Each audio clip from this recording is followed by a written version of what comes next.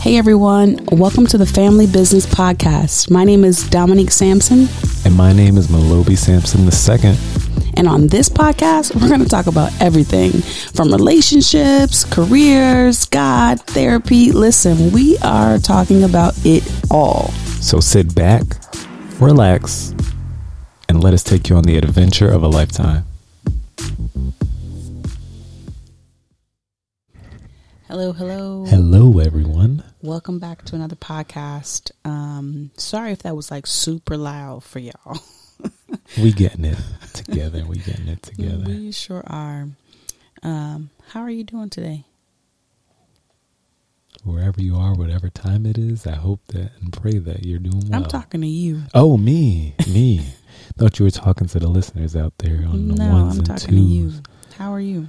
I'm doing pretty good. I can't complain. This is going surprisingly well. I think hearing some of the feedback on it has been interesting, in all the good ways. So that's exciting. Yeah. So it's going well. I finally set up my camera. We're not recording, but I set it up. We're getting closer to our standard of what we're going to ultimately look like. But our sound is there. You know, the look will be there soon. We're just going to have the whole thing worked out. I'm feeling good. I love it. Joyce Meyer says, do it afraid. So I love it. Sometimes we wait until we have the right setting, the right everything, the right money, the right person, all of those things. And there will be no right time. Just got to jump in. Just got to jump in and use your gifts. Something I think about is like double dutch. I've never double dutched. I think I've tried. I used to double but I'm dutch. Not like, it's the timing of getting in and then maintaining the jump. It's true. The timing of getting in is super, super important. It's super, super important. It is. Because you can mess with the whole game. Yeah, that makes sense. And I think too that with it, like, it's not something you can do by yourself. You can't double dutch by yourself. It requires a team. It requires usually two people. I've seen people tie a rope on a door, a building, whatever, and they're like, I was like, wait, what they doing to the building? Oh, what you're talking about? Actually, maybe it's like the practice. Yeah. No, if you didn't have the extra person, you definitely was tying the rope somewhere, right? And you were double dutching. And so in that, like, but you got to jump in. And there's no like, I'm going to train to become good at jumping in. You just got to jump in and get hit, you know. I just imagine I was like, but that's not. That thing hitting the ground, like I imagine it hitting me. So I'm like, I got spanked before. So, you know, I ain't trying to like volunteer a spanking. So that was my thinking on it. Well, then you really sucked then. I sucked and I missed out. Yeah, right? you did miss out. And that's the point of just jumping in. We can definitely still get you in. Thank you. We could play, double dutch. You know, I think someone did try to turn it slow enough for me. That's crazy. But that's then, not like, double dutch. it's not, and it takes forever to come back around because you're like, ooh. You know, they have that game at Dave & Buster's, kind of, you could practice. Yeah. Maybe we can practice. But you don't get the full hit. Like, the thing about double dutch is you got to feel the fear of the rope. You got to feel, like, the wind. Like, trauma, you know how you go to get ready to jump in and you can hear the you're like, all right, now. We need a button for that. Like, trauma. When something is traumatic. Dun, dun, dun, dun. Yeah. Like a trauma button. We're going to get our buttons together. Because when you're talking about this, you need to feel the of the rope. That all goes into it. I've never, now mind you, I've never met anybody with double dutch wounds. I've never met anybody with like, oh, how'd you get that scrape? Back in 82. Got hit with the whammy. With the double dutch. They hit you with the double dutch. Double dutch. They got me on my way in. Kind of how when they use that term pokey for jail. The pokey. Never heard that one. You didn't hear that from Matilda? Nope. Heard the chokey. Oh, maybe she said the Wow. chokey. Wow. The pokey? Did she say? I'm like, I hope they're not calling jail pokies. Isn't that like something for the steak? Like, maybe they say the pokey. The pokey. I thought they said the pokey. They don't say the pokey? The chokey. The chokey. And I believe it's because you choke. They choke you in there. No. Nope. No one's in there choking. It's so steamy or hot or whatever that you're choking. Oh. Yeah. Wow. Things that you learn or you see as a kid that makes sense only when you become adult. Like that song Peaches and Cream. I sing that song as a kid and was like, oh, they are talking about sex. I got you. Never heard the song, but never heard the song, he says. The pokey thing is interesting. There's the saying people say, I was this many days old when I found out. Such a thing. Yeah. I don't know what you're talking about. So like, there's another quick fun fact. Markers, especially the Sharpie ones, well, all markers have it where they have holes on the top. The reason the holes are there. Really? Yeah. The reason the holes are there is because if a child takes one in and is choking, they can still have a passageway for the air to get through. Wow. Even if it gets stuck or lodged in their throat. Wow. I am curious if it like gets stuck sideways, what happens, but if it gets stuck the long way, they can still breathe. That's so that's interesting. one of the uses of the marker top. I'm like, resource of the day is The show. Our Sharpie markers. Brought to you by, I'm just kidding. They're not the resource of the day. But, okay, so I think it's about time we should get into this topic. Let's do it. Because we have wasted enough of the listeners' time talking about Sharpie markers and whatnot. Yeah, they got to know us a little more. Like side note, I thought you were going to talk about something like sniffing markers. I don't know why I thought you were going there, but let's move on. So today we're going to talk about happiness in marriage. Yes. Love and marriage go together like a horse and carriage. This I tell you, brothers, you can't have one without the other.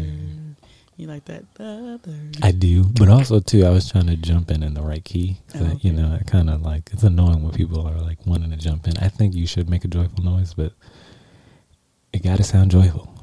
Keep it to yourself. Yeah.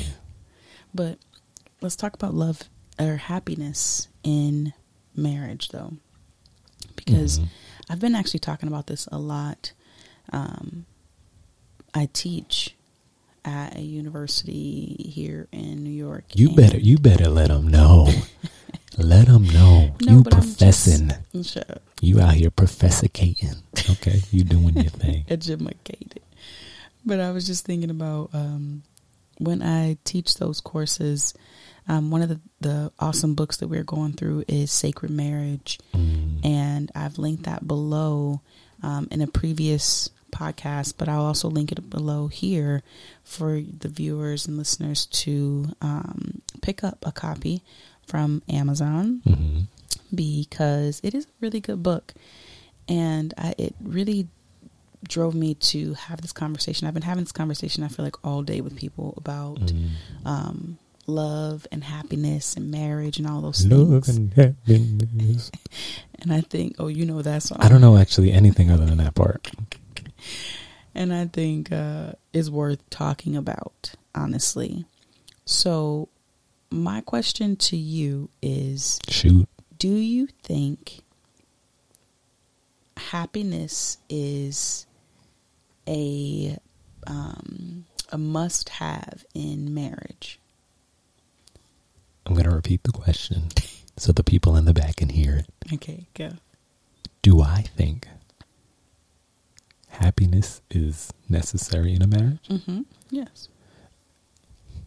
It's a really good question because first we have to start by defining happiness. Yeah, I'm that guy. Right? And so when I think about happiness, it's weird because some people are like, well, happiness is temporary and joy is permanent. Do you want the joy of the Lord or do you want the happiness of the Lord? Well, if I had to choose one or the other, I guess I'd choose. Right? So you have people saying that. Ignorant. And I'm like, it's interesting. So when I think about happiness, I guess I do tie happiness to an emotional state. Mm-hmm. Mm-hmm.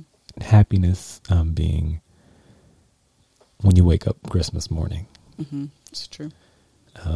When you see family relatives, that the moment you walk through the door, not after you've been there a few days and you're like, all right, I'm ready to go home, but like when you first see them and you're like, oh my gosh, I missed you guys. I'm so happy to see you, right? Mm-hmm. All those things. And then the way Webster or Apple describes it, happiness is the state of being happy. Using the word in the definition, I don't like those types of definitions, but when you're happy, it's kind of like that.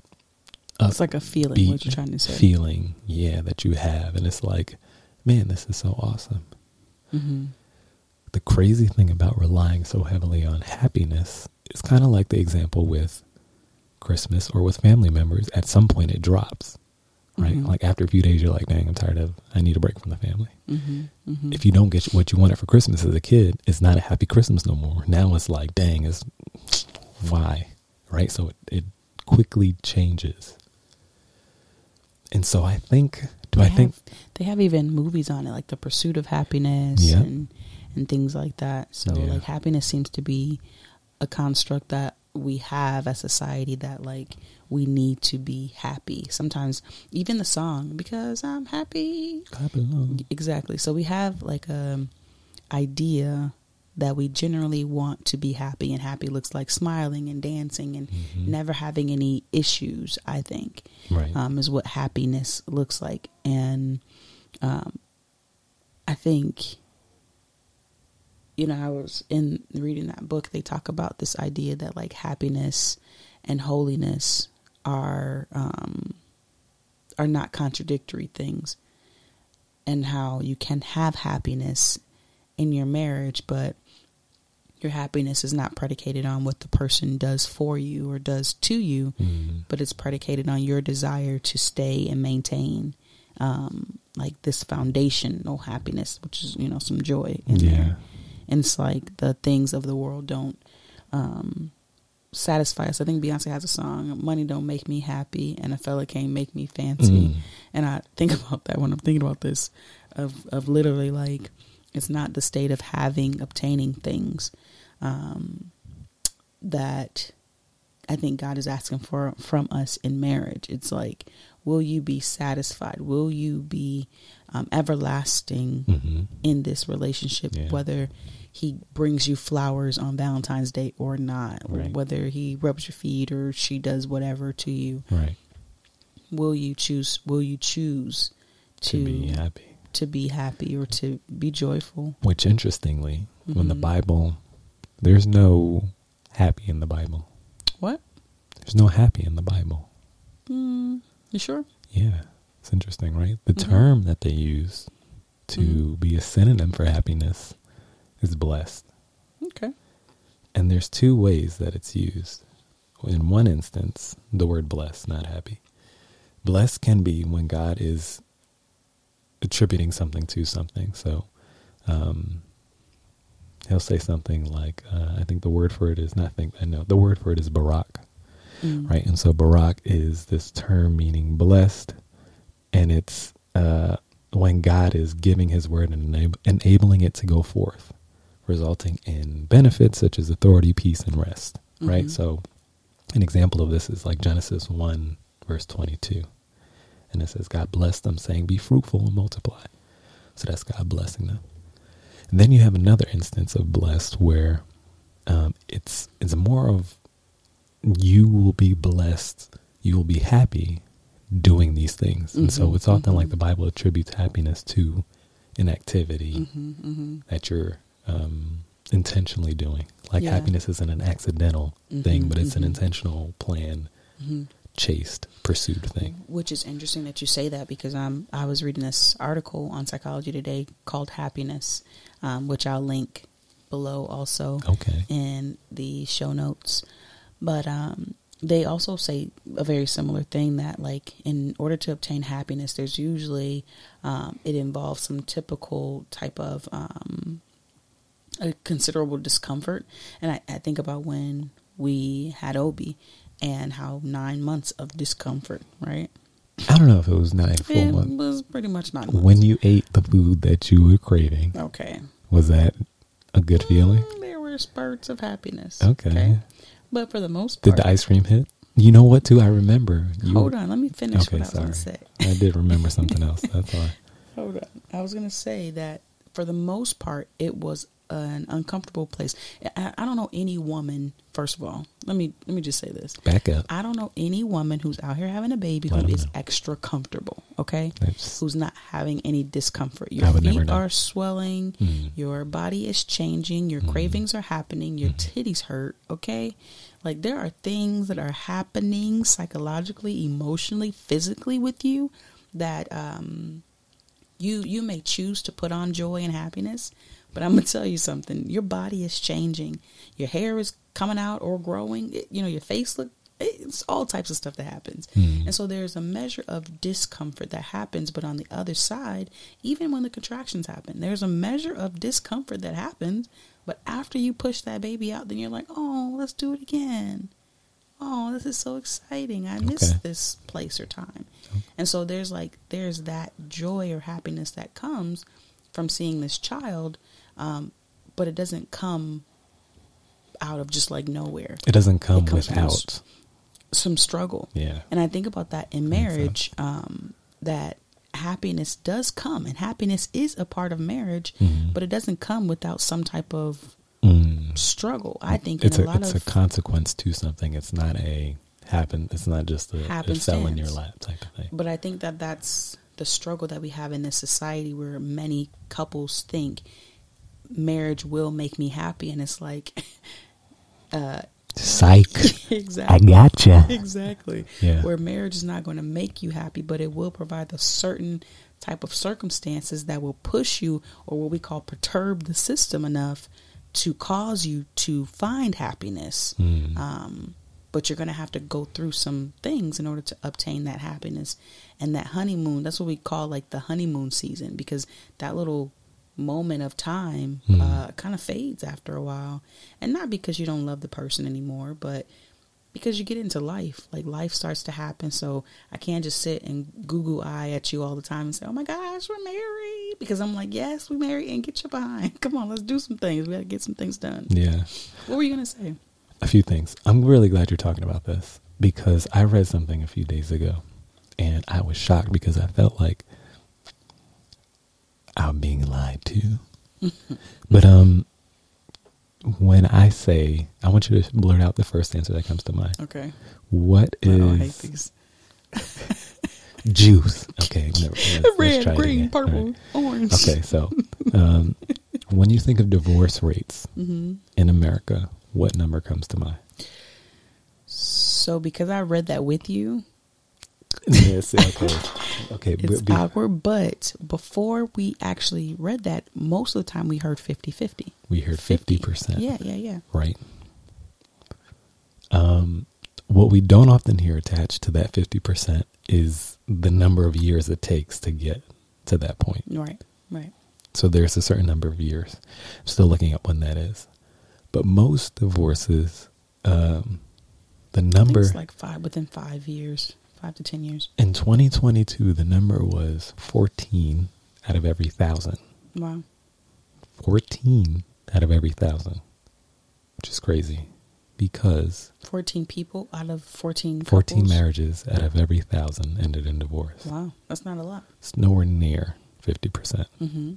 It's like way, way off. I think that number that you saw was like 35 or 39% of all marriages end in divorce, and 25% of those are second marriages. Right. Yeah. And so when you think about that, I was like, man, this is one of the biggest hoaxes we've been fed.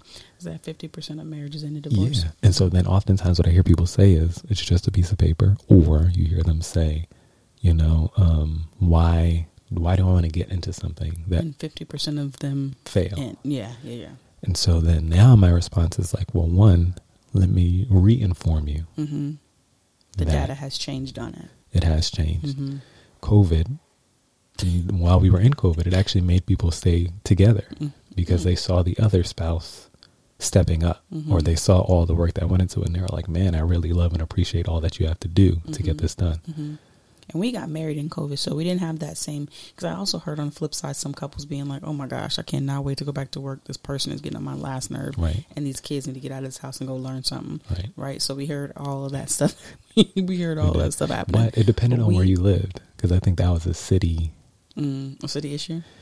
I don't know, but we got married during COVID. So Correct. It was like very exciting. It was like an extended honeymoon almost. It was, because it was like you're in love and you get to stay there, which biblically you wouldn't do anything for the whole first year. You wouldn't go to war. You would kind of chill with your wife, which was kind of nice. Yeah, it was awesome. And so it was kind of nice biblically, and it was great that we got to do it. So it was definitely awesome. It was like, man, this is like, I'm getting to learn more of who this person is. Yeah.